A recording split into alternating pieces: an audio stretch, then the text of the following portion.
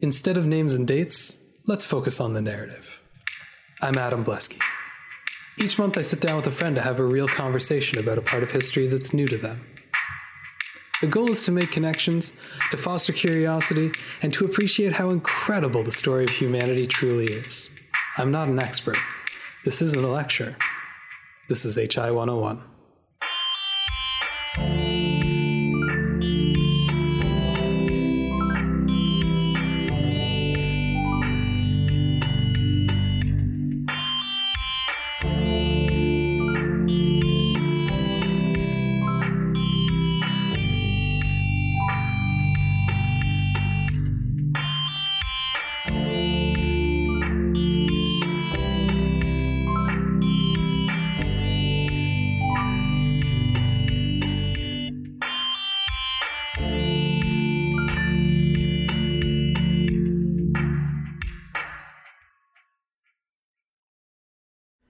When most people think of Canada, it's likely that decade-long domestic terror crisis isn't the first thing that pops into their head.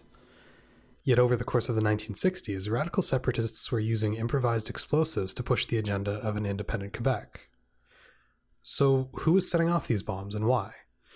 To understand that, we have to go back to the roots of the separatist movement in Canada. Let's begin. Here on HI 101 with Paul McGowan. Howdy. How's it going, Paul? I can't complain. That's good. Yeah. Glad to hear it. And we're going to talk about Quebec today. Yeah, I'm going to try not to use any of my very terrible French. That was actually going to be my first question, was whether you spoke any French. No, every time I try to speak it in Montreal, they just speak to me in English, which is kind of insulting, but you know. I mean, you probably could have impeccable French and something about you would give you away as an Anglo and they'd still get angry at you. Yeah, I think so. That's all right. We'll use some French, but it didn't stop us when Gary and I talked about New France. So he didn't know a lick of French. He seems like the kind of guy who would speak a little bit of French, actually. He's been all over the world, you would think. I mean, he's got decent German, but yeah, I don't think he has any French, really. That's fine. I'll explain any terms that I need to. I'm not going to pretend like I'm fluent or anything like that either. I just remembered a little bit of it from high school. That's about it. I will mention before we get going, by the way, that this is probably the first episode I've ever done where I would really strongly recommend, if you haven't gone back and listened to the episode on New France, I would very strongly recommend that you listen to it. It's not actually required listening, but I think it would really help contextualize a lot of the things that we're going to talk about today, because the conquest of New France by the British in the 18th century, if not very directly or practically, certainly culturally plays into some of the things that we're going to be talking about and is going to be referenced by a lot of the people we're going to be talking about. So if you haven't listened to it, it's a really good episode. Maybe consider listening to it first before you do this one. Yeah, go do your homework. So we're talking about the October Crisis, which is probably a name that isn't familiar to a lot of people who aren't Canadian, and also maybe a lot of Canadians. Sometimes it's also known as the FLQ crisis. And it was a major domestic terrorist incident that happened in Canada, which I would imagine is not something you normally think of when you think Canada is, this period of time in the 70s where there were so many terrorist attacks that Canada had to go on full on lockdown, suspension of certain rights, military presence in the streets. But that's where we're headed today. Yeah, well, and also the reason that this was interesting to me is that it's domestic terrorism. It must have been so tense, and yet I remember covering it in grade 7 or 8 history, and it was not more than half of a class that we spent on it. Mm-hmm. Yeah, I mean, Canada in general is kind of bad for that in teaching history, I think, and that's one of the reasons I was really excited to do another Canada topic. I've had a hard time getting guests to do Canada topics with me because we're all Canadian and seem to be under the impression that our history is very boring, which is not true at all. No. But, things like that do not help the reputation of it. Yeah. Well, and it's like anything. It's the more you get into it, the more you can kind of dig into those details. Generally, the more interesting it gets. Mm-hmm. Yeah. And I mean, again, you think domestic terrorists and you think Ireland or Palestine or Russia or... Sure. not usually Canada. Yeah. And so I thought this would be a really interesting topic for both Canadians who maybe don't know the full story terribly well, and everyone outside of this country who has probably never, ever, ever heard of this at all. Yeah. You know, the last couple of episodes I've done have been like centuries long expanses, like very, very high level survey topics. This one I kind of want to get into the nitty gritty a little bit more. So we're going to focus on actually a fairly short period of time, basically between the Second World War and about 1982 or so. Is all we're going to cover on this. And that's just going to give kind of context to this whole era in Quebec history, and I think is the best way to kind of bookend both sides of this crisis, because we're actually talking about a little over a month of actual time. So we need a little bit on both sides of it to contextualize it. Yeah. And we're going to start by talking about what Quebec was like around the time of World War II, which is not necessarily the best. Quebec lagged behind the rest of Canada in pretty much any metric that you can think of in terms of just sort of like developmental markers. It tended to be poorer than the rest of Canada. It tended to be less well educated. It tended to be less healthy. It was not doing as well. And there's a number of reasons for that. First off, it was more agrarian than the rest of Canada, like even than the prairie provinces to some extent, because at that point in time, a larger portion was taken up by, or a larger portion of the population was concentrated in urban centers. So even though there's a lot of like non-developed land, there weren't quite as many people like percentage-wise that were living like a subsistence farming lifestyle. Right. If that makes sense. Quebec, it was extremely widespread.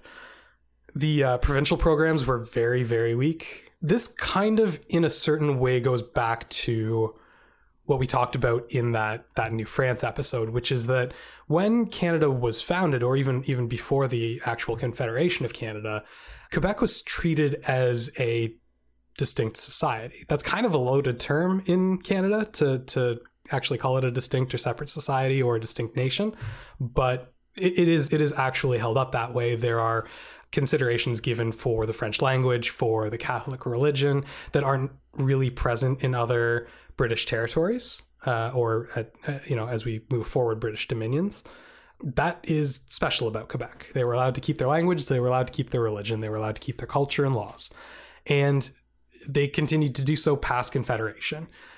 But part of that was the amount of involvement of the Catholic Church in Quebecois society was very heavy, extremely heavy. A really good example of this is that when Canada was confederated in 1867, it was mandated that one of the, during Confederation, it was kind of, there was a list of things that like, okay, this falls under federal jurisdiction, this falls under provincial jurisdiction. One of the things that falls under provincial jurisdiction is Department of Education, which Quebec immediately abolished in 1875. They abolished their Ministry of Education? Yes. There was no school board in Quebec. What? Because the Catholic Church was seen as sufficient to handle educating the youth of Quebec. Well, that seems like a mistake. I mean, again, I will point to that initial comment about their level of education being much lower than the rest of Canada. I don't think it's more of a case of them depending on the church for virtually all of their social programs, where other provinces were putting in secular versions of those programs, not just education but also healthcare. As the 20th century progresses, social safety nets. These are all things that the church looks after, and it's not completely crazy to leave it in the hands of the church. That's something that the Catholic Church has been doing for nearly 2 millennia at this point in time. For most of European history, the church has handled all of that. They've handled healthcare, they've handled education, they've handled looking after the poor and the sick. That's what you turn to the church for. And they basically said to the Quebecois government, you know what, don't worry about it, we got this still. And they'd been doing a fine job up until then, and people didn't see a reason not to let them continue to do so. But it is very different than the rest of Canada. And as modernizations are made in things like education, where they're importing educational philosophies from Europe, especially from Germany, that are really better preparing people for Well, it's what's known as like a romantic education, where you're kind of covering everything. You're covering math and also philosophy, and also, like getting what we would call a well-rounded education. Yeah.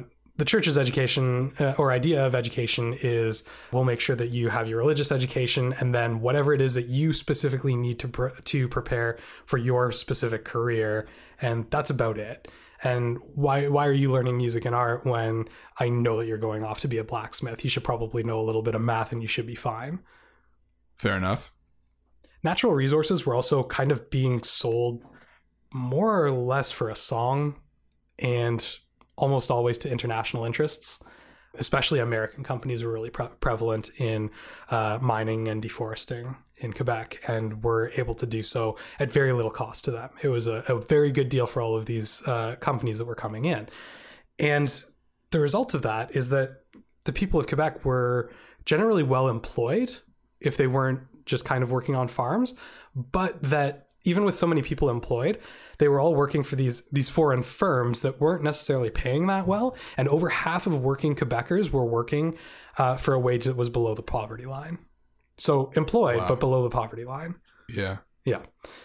Also, there's absolutely no protection, no practical protection, I should say, of the French language when it comes to business interests, because it's in the private sphere, which means that most of these companies are coming in from the United States. Management is speaking English. And so there's really no opportunity for someone who is native Quebecois to break into the management level, because they don't speak English. And they don't speak English because, number one, their mother tongue is French. And number two, their education does not prepare them to speak any English. Besides, number three, why are we expecting these people to speak a foreign language in their own home? Yeah. It's a little bit of an unreasonable barrier to advancement. But we'll get to a little bit more of that as we go along. One man really dominated Quebec politics in this era. His name was Maurice Duplessis, and he was premier of Quebec from 1936 to 1939, and then again from 1944 to 59. So basically the entire stretch from before World War II until 1960. Yeah, that's one little gap. A nice little run. It's pretty long, and we'll get to this eventually, but he only stops because he dies. Wow. It's a formidable run. And so the premier is the head of the provincial legislature. So, like a state governor or what have you. And it's really important as we go through to understand that structure of Canada. I think the idea that it is a federation. There are responsibilities that are delegated to the federal government, and then each province has its own government that has its own areas of responsibility. And there are some overlaps, but in general, everything is pretty well portioned out, and therefore the provincial governments have quite a bit of very real political power. And so to be premier of a province is it's a very powerful position. Yeah, there's a lot of room to make decisions that people will hate you for. Yeah, that's true. And speaking of, his time as premier is known to some people as La Grande Noirceur, the Great Darkness. Wow. Maurice Duplessis was a man who had a very strong vision for Quebec. And I'm going to tell you a lot of stuff now that sounds really, really bad. And we'll circle back afterwards, but I do want to stress very heavily that I don't think that Maurice Duplessis was a bad person, or at the very least, I don't believe that he didn't have the interests of Quebec at heart. I think that he loved his province, and I think that despite the fact that his vision of where that province was going was different than basically the flow of history, that's not necessarily an indication that he was he was doing a bad job of it. He kept getting reelected. Right. Not always through the best means, but he did keep running the province. He ran a party called the Union Nationale, and it had been formed by him basically as a union between the Conservative Party in Quebec at the time and a breakaway faction of progressive liberals. And progressive kind of means a little bit different thing in the 30s than it does now. Yeah. This is the group of people who, for example, a decade earlier would have been responsible for prohibition in the United States. Right. It's these ideas of like a strong and pure society. So those are the kind of people who are in his political party, and those are the kind of people he wanted in his political party. He had a very strong connection to the Catholic Church, and often would bring religion into politics, into his own personal politics, his own religion into his politics, and just was not afraid to bring any of that in, which is bizarre for anywhere else in Canada at this point in time. Not that it's unheard of, but I think politicians in Canada tend to be a little bit more reserved about their faith than you might see from politicians in the United States, and that had already started in the 40s for sure. To give a little bit of context for the political parties in Canada, blue is for conservative and red is for liberal, which is backwards for all of our American listeners, I understand. But he used to run on a slogan, which I really like. I like it a lot, which is Le ciel est bleu, l'enfer est rouge, which means the sky is blue and hell is red. Okay. So, like, trying to throw the liberals under the bus. Well, blue being the conservatives. Yeah. You follow the conservatives, you're going to heaven. Right. Okay. You follow the liberals and... yeah. I don't know if I love it. I mean, would I respond to it personally, politically today? Probably not. I just like... I just think it's a really good example of, like, the type of person he is on the campaign trail. Right. But that's the thing that he's going to run under to try and win the premiership of Quebec. It's very clear. Absolutely. Yeah, the insinuation there is so clear and so strong, and it's just kind of like I can't. It seems so of a different time. And using a curse word in a campaign slogan is very bold, and I like it. I don't think it has quite the same connotation as it would in English, but still, yeah. I see what you're saying. It's a very strong statement, and I mean Duplessis was of a different time. I mean, that's very much true. That's very much what we're about to talk about. He was strongly anti-communist. And in this, he does very much resemble his American counterparts at this point in time.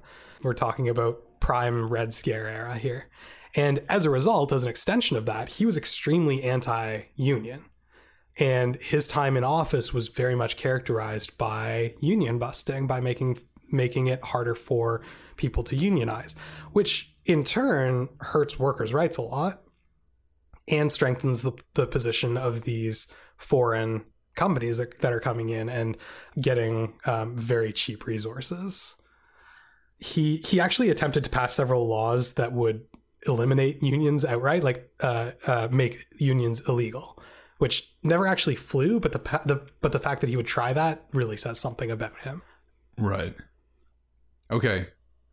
So again, I'm not the most politically savvy person in the world, but I know that like unions are at least kind of important to the political process today. Mm-hmm.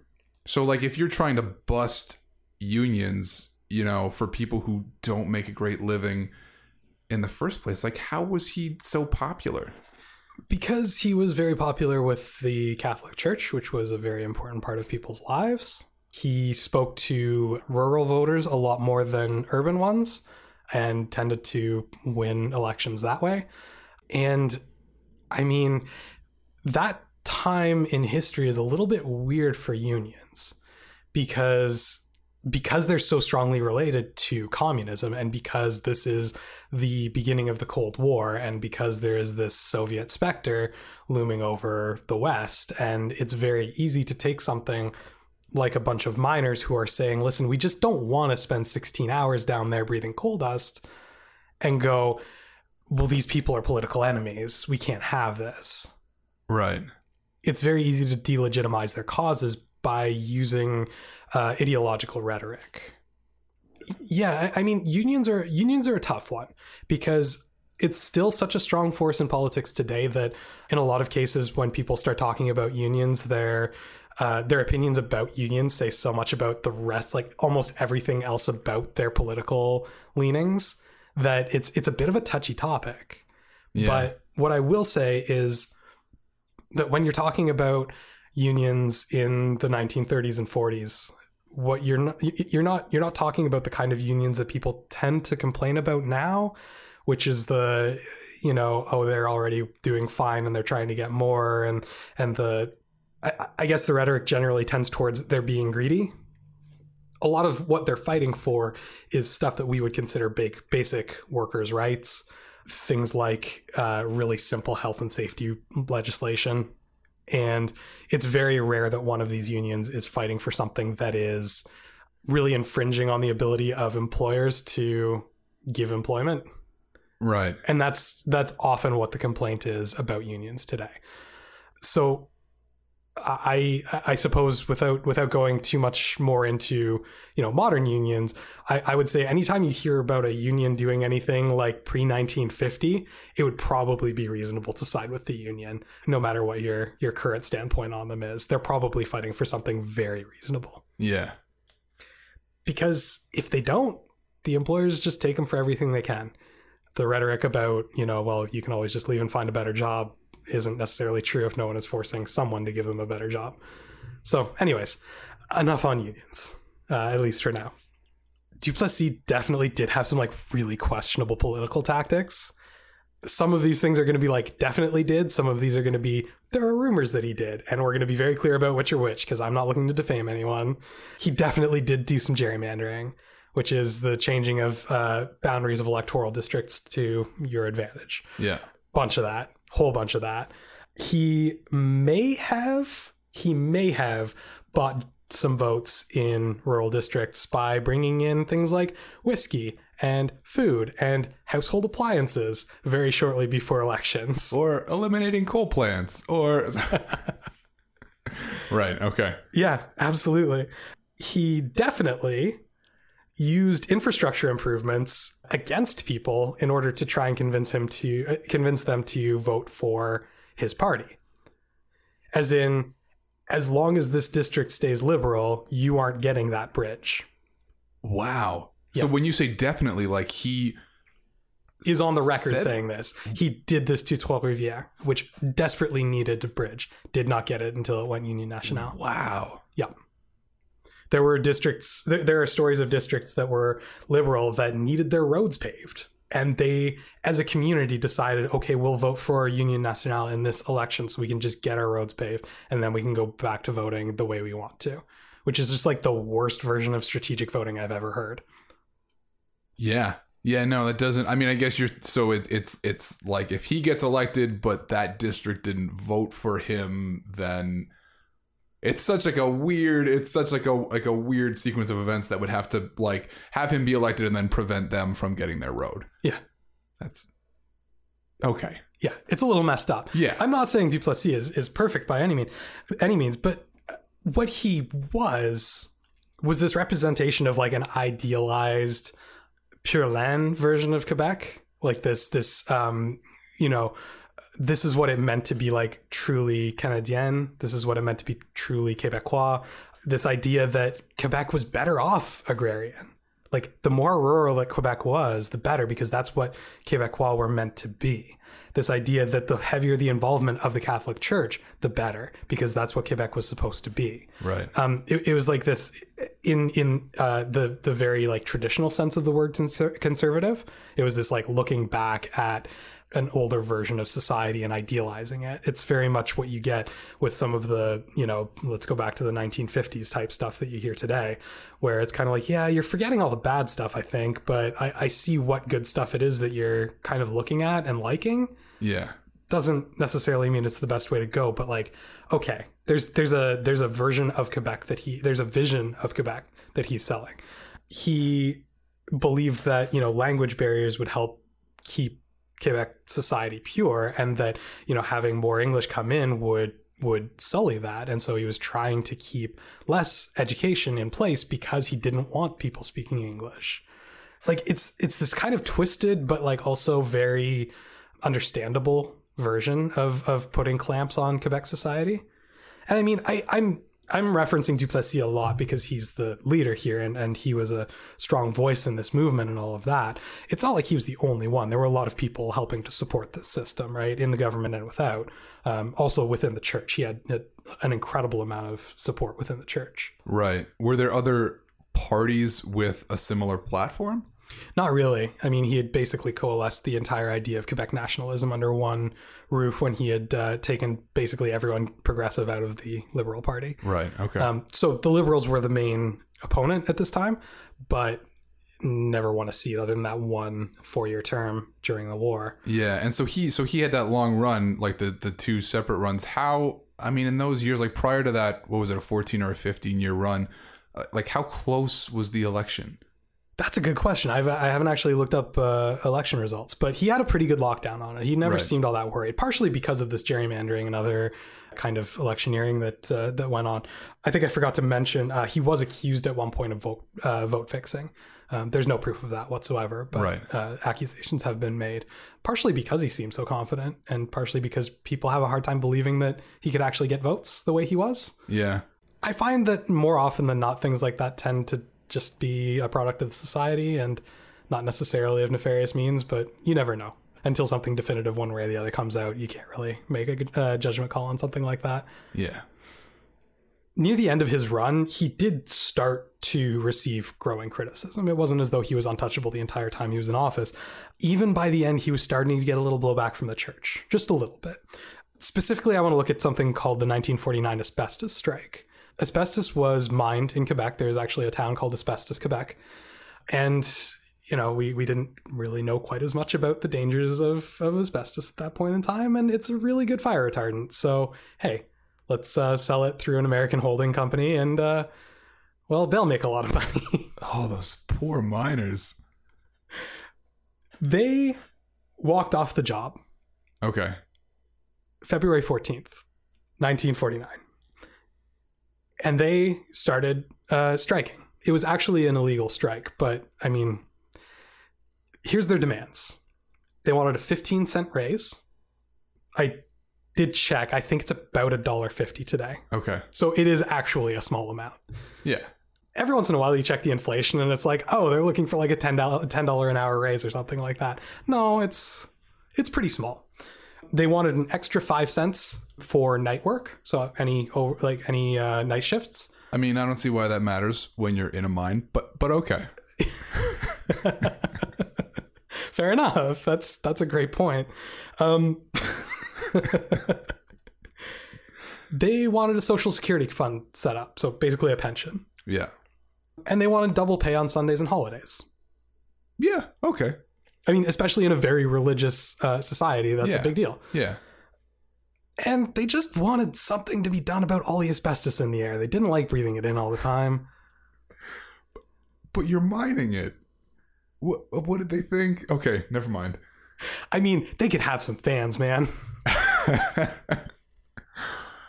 What about a really big vacuum and you could just... I mean, that's essentially what they do now. Okay, so they're on strike. A very romantic Valentine's Day strike. Duplessis was against it, obviously. But the thing is, this time, popular support went to the workers. In general, people were kind of like, yeah, you know what? Actually, these guys, why shouldn't they get a bit of a raise? You know, why should they breathe all that asbestos in anyways? And the media definitely took up the cause. Like, it was very much a pet cause of the newspapers at the time. This is actually where you start seeing the development of some of the intellectual class that's going to come up in the 60s in Quebec. So you're going to see this is the first kind of big action for Gérard Peltier, who was at the time the lead reporter on Le Devoir. He'll be a cabinet member someday. He'll end up being a Canadian diplomat to the UN. Important guy. You get Jean Marchand, who was a union leader at the time. He also ended up being an MP and would eventually get appointed to the Senate, Canadian Senate. Once you get appointed, you are there for life. It's a big deal. And Pierre Elliott Trudeau, the father of our current prime minister, and I would say one of the three most famous Canadian prime ministers. He had a massive impact on our country. Yeah. Some people still really hate the guy. Generally, though, oh yeah, generally pretty well regarded though. That's a long time to hate somebody. You know, I don't even think about. I mean, I'll show my political stripes for a second. I don't think about Stephen Harper anymore. I didn't like the guy, but I don't think about him anymore. But Okay. First of all, no comment. Second of all, my policy has been to try and keep more or less closed on stuff like that on this podcast. That's current events. We talk about history. But second of all, I don't think it would be unreasonable to say that Stephen Harper had a much smaller impact on Canadian politics and society than Pierre Trudeau did. Right. And not everybody was happy necessarily about the impacts that he had on society. For example, on the social end of things, Pierre Trudeau was the prime minister under whom some of our more progressive social policies were put in place. Famously, the statement about the state has no place in the bedrooms of our nation, under which homosexuality was decriminalized. Well, what else did he do? He had the death penalty abolished. He had, I believe, some of the restrictions on abortion were at least relaxed under him, if not abolished. I can't remember for sure. He made some pretty sweeping, like, social changes that not everybody loves, which is, yeah, still kind of resonates through our society today. And also on the political side, I mean, he repatriated our Constitution, which I don't think anyone disagrees that doing it was a bad idea, but I'm not sure everyone agrees that the way it was done was the best way. Yeah. So anyways. Fair enough. Enough about Trudeau's legacy. Also, I will note that Trudeau was prime minister until 1984. So he had a long run. Like, it's relatively recent. Yeah. These three were known in Quebec intellectual circles as the Three Wise Men. They were prolific academic writers, and they had a lot to say about Quebec and the place of Quebec in the world and in Canada, and the future of Quebec, and what a world after Duplessis was going to look like. Because they had very strong ideas about it, and they knew that the way that things stood was not the way that things were going to be for much longer. I think very shortly after this, everyone knew that they would end up in politics. It was pretty clear that they were angling that way.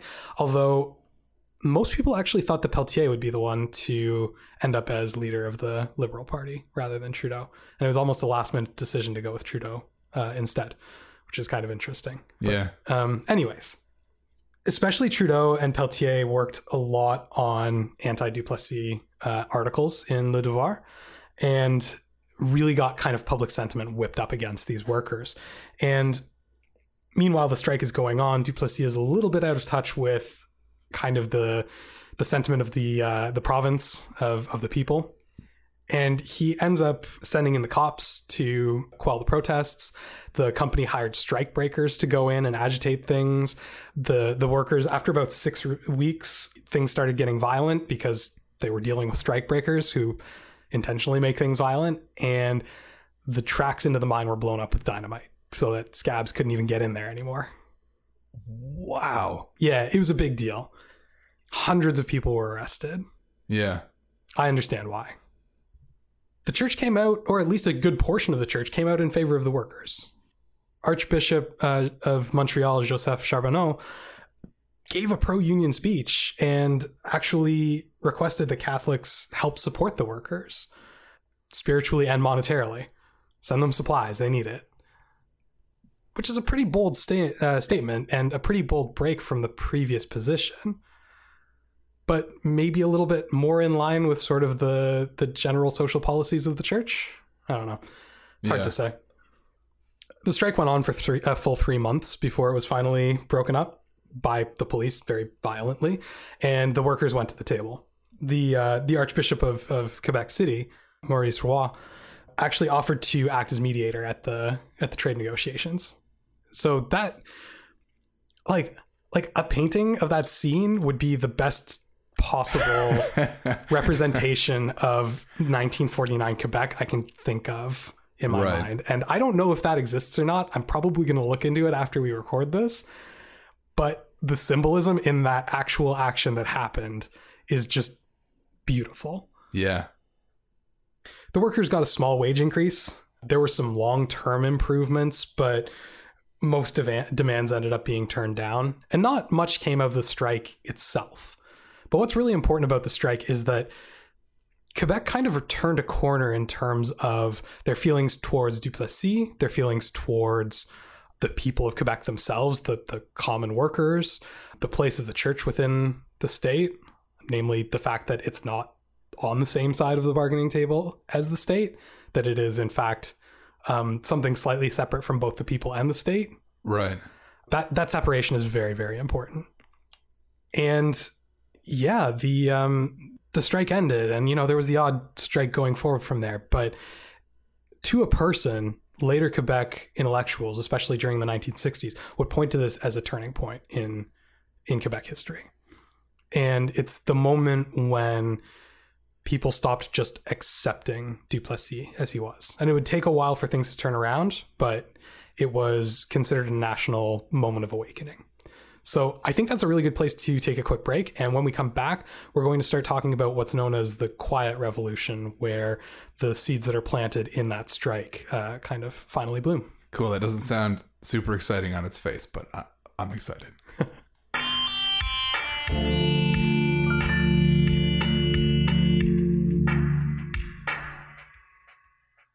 Back on HI 101 here with Paul McGowan. Hi. I was going to say hi and howdy, and I was neither. Hello. Let's just stick with it as is. I like it. All right. We're going to talk about the Quiet Revolution. Yeah. The reason it's called the Quiet Revolution is because nobody really noticed that it was happening until it had basically already happened. The Quiet Revolution is very much a social revolution and a cultural revolution.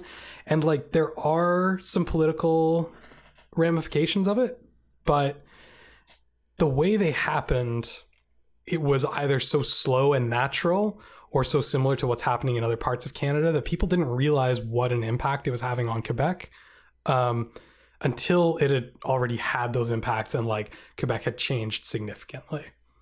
So let's get a little bit more specific and a little less obscure. Okay. After the asbestos strike, there was a massive current of resistance against Duplessis that came up. There was a paper known as the Cité Libre, the Free City, founded in 1950 by Trudeau and some others. And it was basically just an anti-Duplessis publication. They published anti-Duplessis articles. That's all they did. But, it wasn't a smear piece. It wasn't just about picking things apart. It was about putting forward this alternate vision for Quebec. A lot of these guys who are working on the Cité Libre and in other areas at this point in time are very much a different breed of Quebecer than what we've seen so far. They're not necessarily as in deep with the church, even though they're almost to a man very religious.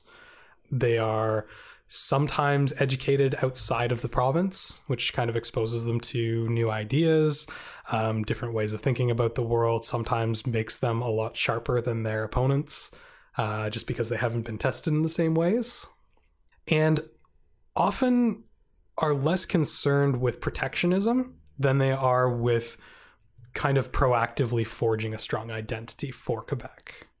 A lot of what Duplessis is doing is trying to cling on to what Quebec is now and recognizing that it might be under threat by greater cultural forces from the rest of Canada, from the United States, from other vectors, right, but not necessarily knowing how to go about that other than sort of forbidding any change, which, as we all know, works every single time. Yeah, so more keeping everybody else out. Yeah, it's very protectionist. It's very isolationist. It's not generally of the 20th century. Right. Trudeau actually wanted to teach law. He was a lawyer at a number of different universities in Quebec, and found out later that he had been blacklisted by Duplessis as like an agitator. He was trouble. Right. And he had actually been Harvard educated. He spoke both English and French absolutely fluently because of his family. His father was very, very French. His mother spoke English. And he had this idea of a much stronger, much more secular Canada.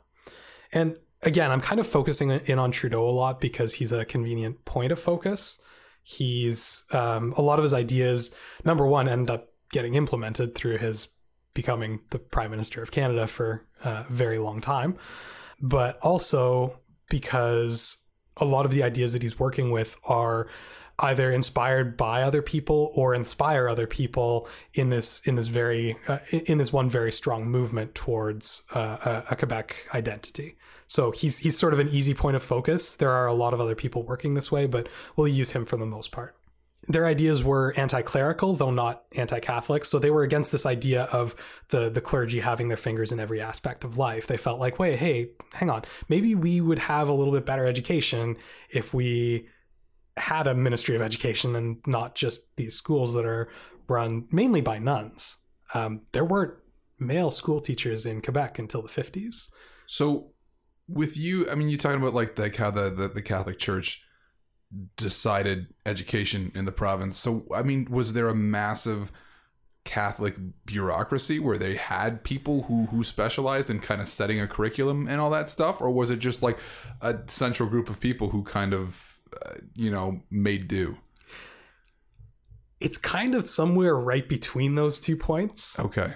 There are really strong traditions of very good education within the Catholic Church. The Jesuits especially are well known for having very good schools and a very good curriculum and very good teachers. Like, there is a certain weight given to the idea of going to a Jesuit school. However, a lot of the people in reality that would be teaching in some small northern Quebec community would likely just be some nuns who were there as an act of charity and were doing their best to get by. That's part of the problem of running the education as they were. There is a massive disparity in the quality of education that people are getting, and it's almost entirely personal, like based on like the person running the education in that place. Right. So if you're in Montreal and you can afford to go to like one of the very good Jesuit schools, then yeah, you're going to get a fantastic education. You're going to get a world-class education. If you're in some small town in the eastern townships, I mean, probably just not. Probably you're going to be in like a little one-room schoolhouse with a nun who is just trying her best to make sure that you have the skills you need to get a mining or logging job. Yeah. Okay, I have another quick question. I feel like a lot of the time, Montreal is not the best barometer of the sentiment in the rest of Quebec. Mm-hmm. So during this, the Duplessis years and then the kind of turn against him, I mean, was Montreal was there a difference in the way Quebec felt and the way Montreal felt about him? Yeah, I mean, Montreal tended to be far more liberal than the rest of Quebec. It's just that the rest of Quebec is much bigger than Montreal. Yeah. And it had always kind of been that way. Montreal was very much the center of this intellectual movement towards secularism that we're talking about here. And it was this sort of influence spreading out from Montreal that would bring about the Quiet Revolution. Right. I mean, Quebec City as well to some extent, but not the same extent as Montreal. Yeah.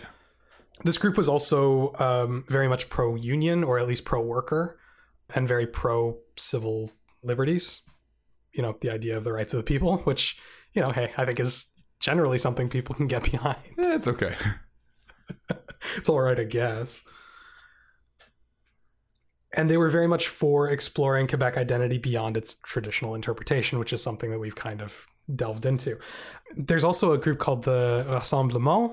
There isn't a great translation. It's kind of like like a gathering or like an assembly, sort of, founded through the Cité Libre, devoted entirely to turning public sentiment against Duplessis. And they did so not just through journalism, but also through political activism, through art, things like that. It's a very late 50s idea, this sort of like little weird political art collective thing. Yeah. As the public in general saw the benefits of unionization, or at least workers' rights, and as the church came out more and more in support of it, basically the general trend of society was towards this idea of like, hey, maybe all these foreign owned companies that are coming in here and exploiting our resources and our labor aren't necessarily the best thing for us as Quebecers. And I mean, I don't think the church loved the unions, but I think they liked the foreign owners less. I think they saw them as maybe a potential danger to society.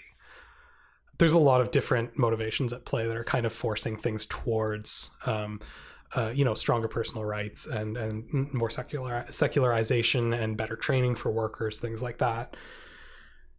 Duplessis died in 1959 while still in office. He had a series of strokes. He was actually in the middle of showing a bunch of steel mill owners from the States around. Jeez. When he had these strokes. So he was with a bunch of politicians and a bunch of American factory owners when he had these strokes, which, and he died on the job. Is kind of, yeah.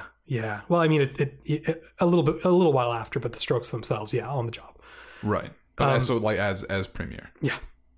His successor, a guy named Paul Sauvé, died suddenly after only 4 months in office. What? So the Union Nationale was turned completely upside down by all of this. They lost its founder, and then they lost the founder's successor almost immediately after. And they were coming up on an election year. Wow. Here's the weird thing about Paul Sauvé. I have tried so hard to figure out why he died. He was 53. Yeah. He was a young man, and he was sitting premier. And I can't find anywhere how he died. I was on the Assemblée Nationale's official biography page. The Assemblée Nationale is the Quebec parliament, basically the provincial parliament. Yeah. Their official biography of him, even in French, doesn't say how he died, just that he died. I can't figure it out. Is there any sense that it was some kind of a conspiracy then? Like, I mean, 4 months. And... I was talking to somebody else about this, and that was the first thing they said as well. And no, I don't think so. I just find it really weird that they don't mention anything, because usually, even if it was unknown causes, they would say of unknown causes. Did he die in a really embarrassing way? I'm leaning that way. I'm wondering, because no one's saying. I don't want to disrespect the guy by like speculating, but yeah. I get what you're saying. Yeah. I mean, maybe, I don't know. I have no idea. If anyone knows how Paul Sauvé died, please hit me up. Please at me with his death cause. I want to know so badly. I spent 45 minutes last night trying to figure out how this man died. I can't find it. Anyways, I'm kind of hoping you don't find it, because I feel like that warrants like a trip to Quebec to figure it out. How? The Assemblée Nationale won't tell me. But he's got to have family still alive. Bonjour, comment ça va? Votre grand-père? Yeah, no, it's an awkward conversation, especially if they didn't want people to know. But pourquoi est-ce qu'il est mort? That's as further than I would have gotten. I just asked a hypothetical question. Your grandfather, why is he dead? That's what that French was. French teacher would be so proud of me right now. Oh, wow, we're off track here. The Liberals win for the first time since 1940. And basically because the Union Nationale is just in disarray, or? I mean, yes, in a very simple way of putting it. No, in a much more complex way of putting it. In the way that everything's been kind of... Yeah. I mean, without Duplessis being there, I don't think they really had much hope of winning an election as confidently as they had been. When somebody is premier that long, people just kind of get used to it. Like, you don't have term limits on premiers, and sometimes people just get used to people being in political positions. Yeah. We're going to come up on a mayor of Montreal who was there for like forever. Jean Drapeau. I don't know if you've probably... I know Jean Drapeau Park. Yeah, he does have a park named after him. That's true. But what's a long time? Like, I'm used to Canadian politics where, it's 12 years for a prime minister. So what's a long time? He was mayor from, let's see, 1954 to 57, took 3 years off, or was defeated for 3 years, and then he was mayor straight from 1960 to 1986. Okay, that's a long time. That's a long time. That's a really long time. I don't know this off the top of my head, but how long was Hazel mayor for? I want to say more than 30 years. I think she might have beat him. But probably. I can't say for sure. This is the longtime mayor of Mississauga, Ontario, who just won't quit. Was was mayor into her 90s, I believe. Yeah. Before she was, I mean, it was just recently that she. Yeah, it wasn't that long ago. I'll look it up and stick it in the notes. It's ridiculous, but I don't think we're unique in that. I think there's a lot of places that, without term limits, just kind of get used to having the same people around. And Yeah. well, I mean, how long was Ted Kennedy a member of the House? Jeez, I don't know. It was like 45 years or something like that. It's a long time. I mean, I'm guessing at that number may be wrong, but it was decades. Yeah. So yeah, the Liberals are elected under a guy named Jean Lesage. And he, while absolutely not a member of this like radical, weird art collective Rassemblement, had a lot of very similar ideas about the direction that Quebec should maybe be going in the new era. I mean, he ran on a couple of different slogans. Il faut que ça change, which is like, it has to change. Things have to change. And also one that's kind of stuck around a little bit more called Maître chez nous, which means masters of our own homes. I like that. This idea that, listen, we're not right now. We need to take control of Quebec. Québécois need to be in control of Quebec. Right. Something that very much comes out of especially World War One, but there's also a revival after World War II, is this idea of the nation state, that every nation should have its own state, that there should be self-determination, there should be sovereignty. And in Canada, it's really contentious to talk about whether or not Quebec is its own nation, partially because the current world order is one nation, one state. And by affirming the fact that Quebec is a nation, you're tacitly recognizing the fact that they may have a good claim to sovereignty. Yeah. That being said, looking at their history, I'm not certain, other than that reason, how controversial it is to call Quebec a separate nation, especially when you look at what it takes to be a nation. Things like shared history, shared language, shared culture. Those are all things that Quebec shares. Yeah. Very much. And I think any arguments beyond that have a very, very political agenda to them. But working within the confines of the system that existed and the legal framework that existed, Jean Lesage went, well, there's things that we can do right now. That's fine. And went to work doing things like reestablishing a Ministry of Education, which has the effect of taking control away from the church, taking authority away from the church, right? Also has the effect of a better prepared workforce because they're better educated.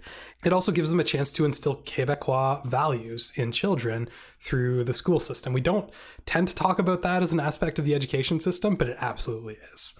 Right. There's this idea that there are certain things that you want a good citizen to know. And by mandating a government-run curriculum, you can make sure that these children are told those things. Yeah.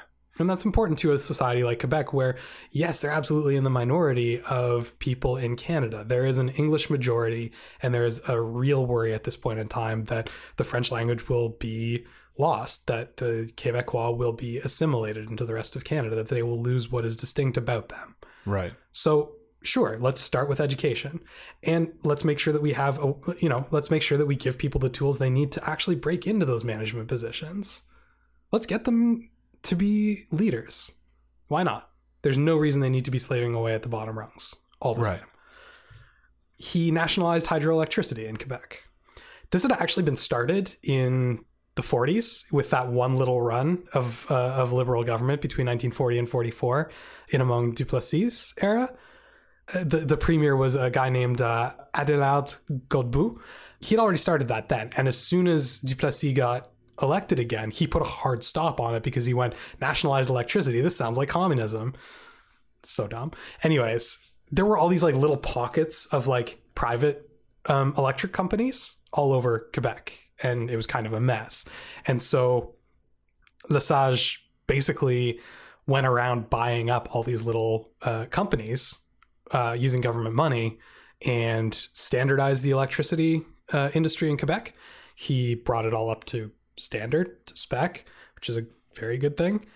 Quebec has a lot of rivers that can be dammed. Like a lot of rivers that can be dammed. It is one of the, I didn't check the like fact page on like natural resources that Quebec has. I'm guessing hydroelectricity is one of the top resources it has. Yeah. It consistently exports power to the United States and to Ontario. Right. Which makes the government a lot of money, which gives it more money to pour into infrastructure and other improvements. This is a very good move for the province. It also allowed them to electrify rural areas that wouldn't necessarily be profitable for an independent hydroelectric company to do, which again improves the lives of normal everyday Quebecers. All this stuff just like it just makes so much sense. Yeah, no, it sounds like so far he's doing a bang up job. Mm-hmm. He took over healthcare from the church. Right. Standardization, modernization, all good stuff. He set up the QPP, the Quebec Pension Plan. Right. At this point in time, the entirety of Canada is setting up like a national pension plan, and every other province pays into the CPP. The provinces were given the option to opt out, and they just went like, no, this is fine. If you guys are arranging it, we'll go with it. Except for Quebec, because they were like, okay, well, we're already in the middle of arranging this. We don't want the federal government to have control of something that in the Canadian, well, what was a constitution at the time, it's not the same as the current one, is technically under provincial jurisdiction. We don't want to give that up to the federal government if we don't have to. And so while the CPP was being set up with kind of a vague idea of where they wanted it to go, the QPP was set up with this really strong vision of taking all of this money that's being paid into this pension plan, reinvesting it into Quebecois-owned businesses to help stimulate French-owned economy, and using that as a way to grow the fund. So using the people's own pension plans to benefit the entire economy. Great idea. Yeah. Love it. The QPP is still separate, by the way. At this point in time, the church is also going through some very significant changes. The Second Vatican Council is happening between 1962 and 65, which has some like overarching impacts on basically all Catholics. Some people who lived through that time will tell you they barely noticed the change. Some people will tell you that, nothing has been the same since. It's kind of, any ecumenical council that happens like that brings in big reforms is going to impact different people in different ways. Yeah. But one of the things that it did impact quite a bit was people who decided to go into the religious life. So specifically nuns and monks, other people who are kind of living under religious orders. The number of people living that life dropped dramatically, which meant that there were less religious that were available to act as doctors or teachers or all the other support roles that they had been filling in Quebec culture. The church had been like, I find their idea of Quebec really interesting, because both Duplessis and the church, but especially the church, looked at Quebec as this time capsule of a better version of France. Okay. The conquest had happened in 1763. In 1789, the French Revolution began. So in 1763, the British took New France away. They protected its culture under these very specific laws that basically said, keep your religion, keep your language, keep your ways of life. Tucked it away, kept it safe. And meanwhile, during the French Revolution, the France that used to be very, very good to the Catholic Church turned very, very mean against the Catholic Church. They did a lot of stuff that involved repossessing church property and taking money and artwork from the church and driving priests out of the country. And it was an ugly time to be Catholic, especially clergy in France. And so ever since the Revolution, they kind of looked at Quebec as this version of France that had never fallen. Right. And that's why they had been so invested in all of this. And I think it really took until the 60s for them to kind of shake that conception of New France, of Quebec. And it took something a lot bigger and more difficult to focus on, like the Second Vatican Council, to kind of distract them from that idea. They tried to hang on to Quebec as long as they could until it was basically taken from them, but it was easier to take because of the council. Yeah. if that makes sense. Yeah. New labor code was put in place in 1964, more workers' rights, things like, I don't know, workplace safety, lame stuff like that. Pelletier, Marchand, and Trudeau all ran for the first time in 1965. All three were elected as Liberal MPs in their respective ridings. That's members of parliament. And their idea, we talked a little bit before, but their idea of Quebec identity was about moving forward. And the way they saw this moving forward was as a distinct but very much integral part of Canada. We're going to talk a lot about the difference between federalism and separatism later. And they saw nationalism as a bad thing. They saw nationalism as a problematic concept. And a lot of that comes out of what we saw during World War II with fascism. Yeah. They saw nationalism as... We're going to get into some very like heavy political theory type stuff here. They saw nationalism as a way to unite people who otherwise don't really have anything in common under a common cause against a common enemy. And this is very much informed by socialist theory, by even Marxist theory. But at the same time, I don't think that necessarily makes it wrong. I've seen very strong arguments for this being like a third axis on like the political placement axis, where you see kind of level of state involvement and level of taxes taken kind of thing. Right. So axis between socialist and libertarian, and then conservative and liberal. There should be one added for, I've heard proposed, there should be one added for level of nationalism. Okay. The idea basically being that before the concept of nationalism was introduced in the French Revolution, which is really where it takes off, you don't really necessarily feel any kinship with the people who are a million times richer than you and are forcing you to go off and fight in wars that you don't understand. You feel kinship with people who are like you, living a peasant life.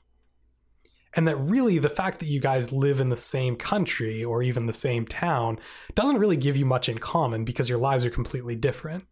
Nationalism gives you a concept to rally around where geography matters and language matters more than necessarily the actual life you lead. Yeah. And so these three guys in Montreal are anti-nationalism. Yeah. They think that Quebec identity is important, but they don't think that Quebec nationalism is a good thing.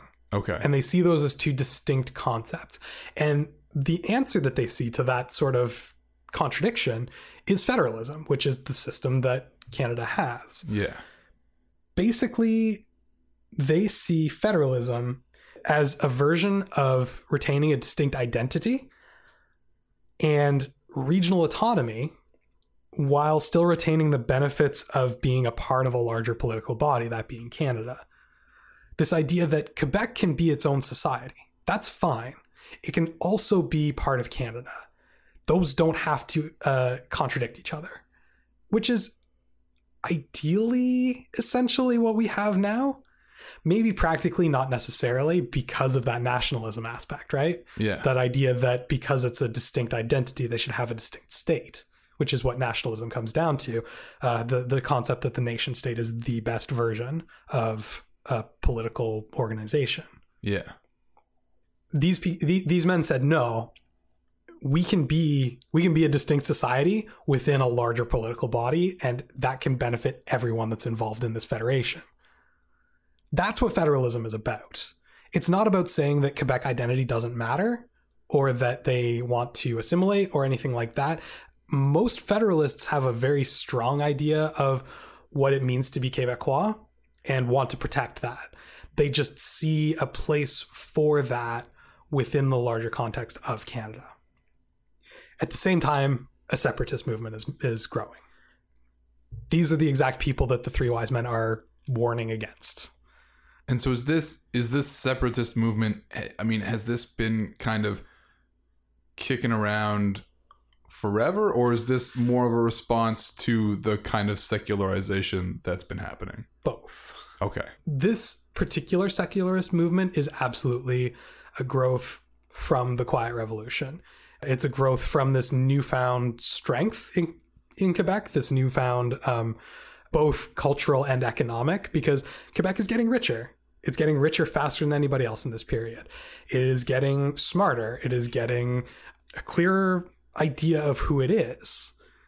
And they see that as exactly what we just talked about, which is, well, we are a distinct nation. We need our own state. We are being oppressed within the larger context of Canada. And the only way to end that is sovereignty. There have been other separatist movements before this. Most notably, there was a rebellion, 1837 to 1838, that was suppressed. But, it's cropped up both as an intellectual idea and as the occasional little uprising that gets quashed now and again throughout Quebec history. But the 60s is where what we think of now as the separatist movement in Quebec really takes off. And it's this growth out of this new, stronger Quebec identity. And I mean, I know that the way I'm talking about this, I'm probably very clearly coming out on the Federalist side of things.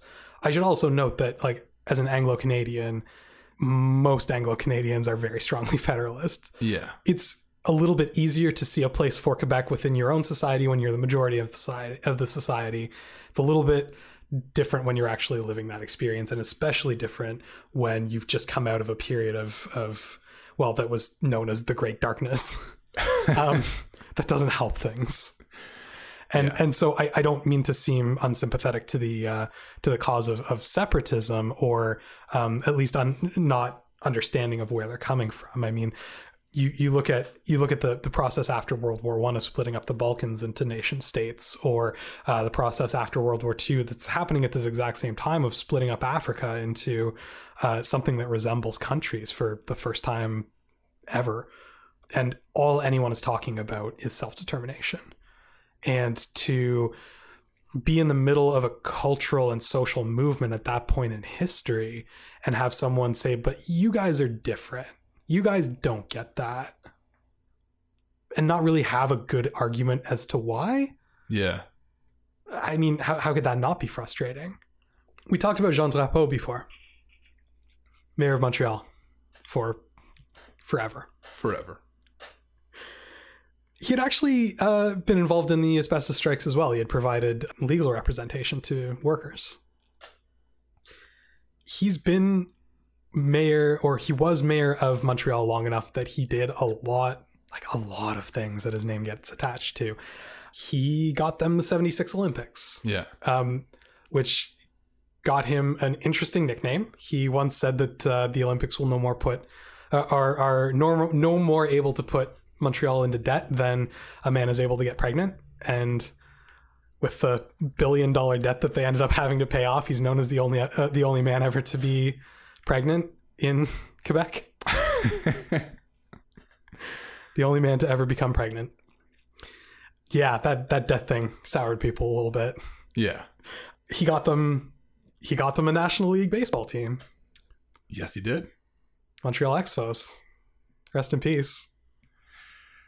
Yeah. I mean, he couldn't get them an American League team, but... Well, I mean, who needs the DH? But one of the biggest things that he did for Quebec was the 67 World Expo. You've probably heard it. 1967 was the centennial year for Canada. And he got the bid for a thing that still happens, which is World Expos. I did not know World Trade Fairs still happen. Oh, yeah. But they're like a really irregular thing. Like it's like every 2 or 3 or 5 years. Yeah, there was one in Italy, I think, was the most recent one in like 2010 or something like that. And then they do like part World Fairs. Anyways, it seems very like, whenever I think World Fair, I think like Chicago 1896. Yeah. I think of the Simpsons episode where they go to Tennessee and there was the big sphere that was part of some World's Fair. Anyways, I guess they still happen, but it was a big deal, and that was actually considered the most successful expo of the 20th century. It was a huge deal. There were so many people there. As far as expos go. Yeah, as far as expos go. Yeah, no, I mean, like I know some of my aunts and uncles were down at that. Yeah, like it was a big thing. Everyone went down at the expo. Charles de Gaulle, the president of France, like one of the, I believe he was voted greatest Frenchman of all time in some poll, which, I mean, man, that's some stiff competition. But, you know, he led the French resistance through the Second World War. He founded the Fifth Republic. Like the current French government is built by Charles de Gaulle. He was at the expo, or rather he was in town for the expo. Yeah. And he was giving a speech at the Montreal City Hall. There's a big balcony above the entrance, and he was giving this speech. And during this speech, he confirmed afterwards that this was actually planned. He shouted down to the crowd, "Vive le Québec libre." Long live free Quebec, which the crowd went like nuts for. Like they blew up. Some people very angry, some people very excited. Right. Because that's like a very loaded thing to say in the climate of like newfound separatism. So when you say that he later said that it was planned, like he meant it to be as inflammatory as some people took it? He knew exactly what he was saying. Yeah. He wasn't just saying like, live the strong Quebec. He meant free, literally. He first said "Vive le Québec." Right. They cheered, and then he said "Vive le Québec libre." Wow. He had this idea that France had somehow like let New France down, you know, 200 years before. Yeah. And that he had a duty to like do something about it. With a speech. Mm-hmm. Yeah. Things got so heated. Like Pearson was the prime minister at the time, Lester Pearson. He was ticked. He made a public statement basically saying like, there aren't any Canadians that need freeing. Canadians are free. Like, what are you talking about? Get out of here. He was supposed to go to Ottawa to meet with Pearson. He cut his trip short. Things got so heated over this statement and went back to France and never came to Canada again. Right. The interesting thing about this statement was that at the same time, France was actually dealing with its own sort of separatist movement in Brittany. And Trudeau commented publicly, kind of just mused to himself, what Charles de Gaulle would have done if somebody had come to France and said, "Vive les Bretons libres." Yeah. And Charles de Gaulle got really mad about that. Like, he was really, really touchy about it. But, like, I mean, I understand what he's saying. The double standard there is really tricky. Yeah. There's a lot of little pockets of independence movements constantly happening around the world. There's not, like, that's not something that's unique about Quebec. You and I feel it particularly keenly because we're not that far away. It's kind of hanging over our lives in some sense. We certainly feel it more than, say, the movements in Spain or in Belgium. Yeah. But you know, it's there's always groups that are kind of looking for more representation. Well, and recognition. I mean, international or political recognition of those movements is a huge deal, right? Like, it's like, if you recognize that a certain state exists that maybe doesn't yet exist, that's always a huge deal. That is one of the steps to statehood. Yeah. Is international recognition. And I mean, obviously this isn't necessarily like an official like statement from the government of France, but like at the same time, yikes, you're stirring the pot. What are you doing, man? It was very inflammatory, especially in a time where, you know, the government is actually trying to work. The Quebec government is actually trying to work to make the lives of the people of Quebec much better in an orderly fashion. Yeah. And are actually having a lot of success. I mean, we're talking about 7 years since the Liberals took power in Quebec. That's not that long. That's a very short amount of time. And like, yeah, people are impatient. I get that. Like, yo, give them like a little bit of time. The same year, 1967, René Lévesque founded what's known as the Movement for Sovereignty Association. The idea being his vision for a free Quebec is sovereignty, so political independence, with an economic association to go along with it. So this idea of basically a special relationship in terms of tariffs and other trade deals, potentially sharing the same currency, things like that. So it's like this very odd amalgamation of sovereignty and sovereignty. Yeah. It's just not quite sovereignty. Yeah. But that's what he felt was the best first step for Quebec. He actually compared it to the then emerging European community, which would eventually turn into the European Union. So basically he was pointing to it going like, here, we'll just do it like this. Like, we're our own country, but like there's certain considerations that are given to members of this union. Right. And in this particular case, those members would be Quebec and Canada, which is interesting because people who are founding the European community were actually talking at the time about how probably political unity was eventually where this would end up. And that was actually seen as like a good thing. Yeah. But that's not necessarily as important as how useful that analogy is for what he wanted Quebec to be. Sovereignty Association had mixed acceptance by different groups. Some of them were fine with it. Some of them saw it as a reasonable concession with an eye towards further improvement. And some of them saw it as just completely unacceptable. If we don't have complete sovereignty, why even bother? But in general, it ended up being the most popular movement. In 1968, his group, the MSA, merged with the Ralliement National. They published something known as the Option Quebec, which was his guideline for how he saw Sovereignty Association working moving forward. And they renamed the organization the Parti Québécois, which still exists today as a provincial party in Quebec. And they are the separatist party in the Quebec provincial government. And that's how the PQ was founded. Known affectionately by Quebecers as the Péquistes. The Péquistes? PQ. Oh, okay. PQ read together as a word. Oh, that's okay. Like calling them Péquists, I guess. Yeah. I don't know. They like doing that with acronyms sometimes. I think it's kind of cute. Péquistes? It's okay. Trudeau was elected prime minister in 1968. That's huge. That's 3 years after he was even made an MP. But he was very popular. He was an incredibly charismatic man. People really, really liked him. They really, really liked his family. Yeah, this was the first Trudeau mania. When they say that about his son as prime minister, they're referencing his dad.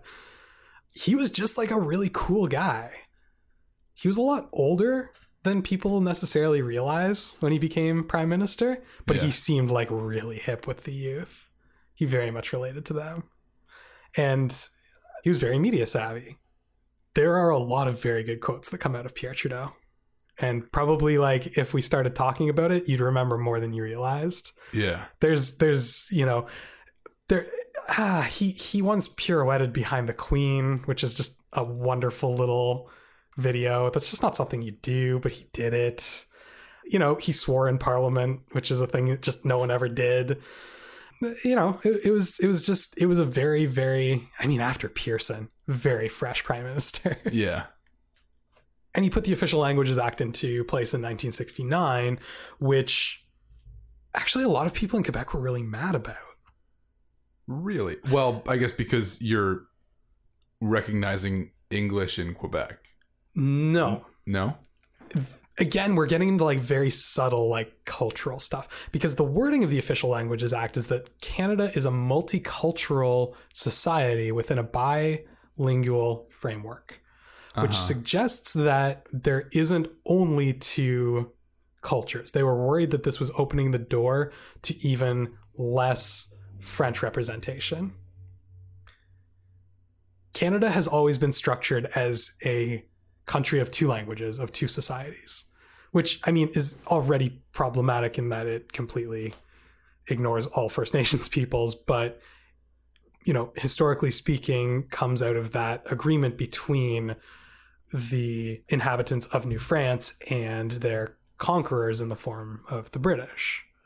And everything about Canada had been arranged in that way when Canada was divided into Upper Canada and Lower Canada, one for the English, one for the French, and then later into Ontario and Quebec. It's always been kind of built around that framework. And they were worried that if anything, by setting up the language this way, it was actually eroding this, even though it was making sure that French was available in government services. anywhere they went, which is very important, it was still doing more harm than good. Also, I mean, yeah, there is a small amount of that not wanting to provide government services in English as well as French. Yeah. But I don't know. It was so. Their issue was because, more with the multicultural part of the statement than the bilingual part. Yes. Okay. French Canada has always had a bit of an issue with other cultures. I'm trying not to make too many sweeping statements here, but they tend to be less accepting of multiculturalism than other parts of Canada. And that's a really tricky thing to say, because I mean, if you're in Montreal, it's probably fine, and if you're out in the in some very like conservative region of Canada, it's probably going to be really hard to accept. Like I understand that I'm putting myself in hot water by saying that, but the reason behind that is that the Québécois already see themselves as a minority themselves within Canada, and adding other cultures to that mix is only going to, anyone that they add to Canada that isn't French is just more people who are not French, and they see that as a threat. Yeah. Again, it's hard to phrase in a way that doesn't sound terrible, but it's also kind of an understandable statement from this point of view of a very much a minority culture. Yeah. Yeah, they have the word for anyone who isn't English or French in Quebec French is allophones. So anything, people who speak anything other than French or English. Okay. Yeah. Allophone. It's yeah. Anyways, the fact that they've categorized them that way, though, yeah, like as just like a lump category of person who isn't French and isn't English, there's something else.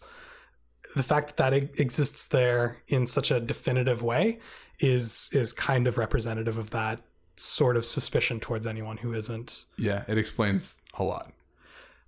Yeah, especially some news stories you hear out of Quebec. Again, not to get too current, but they're especially in smaller communities, they're very suspicious of anyone who isn't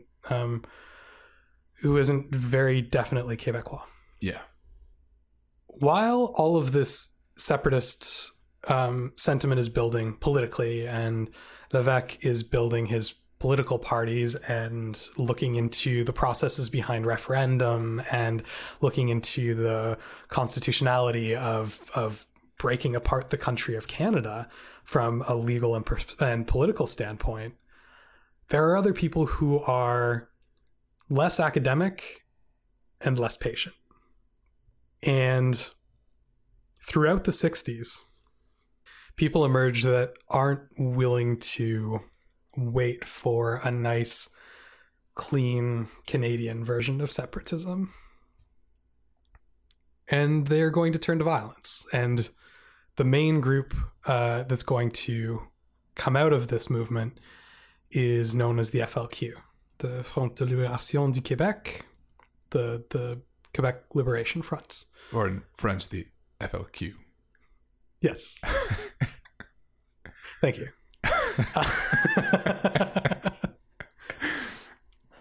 During the 1960s, the FLQ is going to set off more than 150 bombs.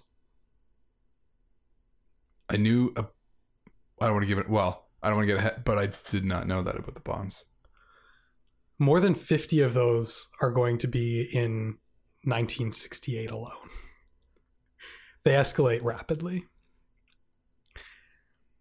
They target mainly economic centers, mainly Anglo-owned economic centers.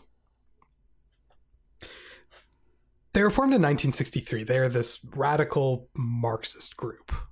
They kind of weave this communist revolutionary theory into what they want Quebec to be. They see the entire province as a nation of oppressed workers. They want a French workers' state, and they want to be free from Anglo-Saxon imperialism. There's a lot of very heavy rhetoric. And by the time the 1960s are over, they're going to go way, way, way too far. I'm looking at our time though, and this is possibly the best cliffhanger this show has ever seen. So I think we're going to stop it there for today. All right. When we come back next time, we're going to talk about what it is that they did. Oh man, you went a whole part. We didn't even get to that. I'm not even sorry. I'm not even sorry. I love this. I'm excited.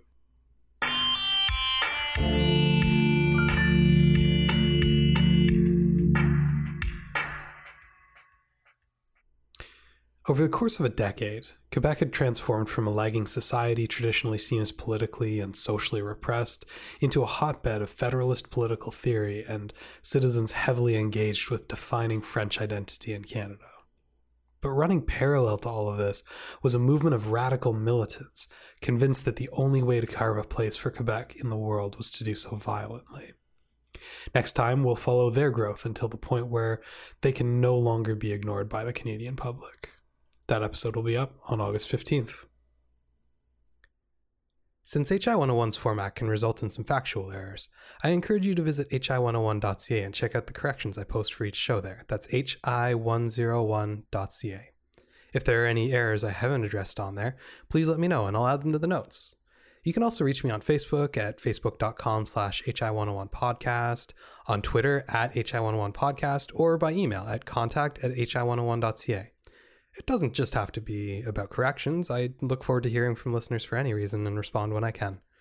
And remember, HI101 is a broad introduction. If the subject we've discussed today has caught your attention, you should start looking for more information yourself. No matter how much you enjoy the show, I promise you'll find even more good stuff out there. I'm Adam Blesky, and this has been HI101.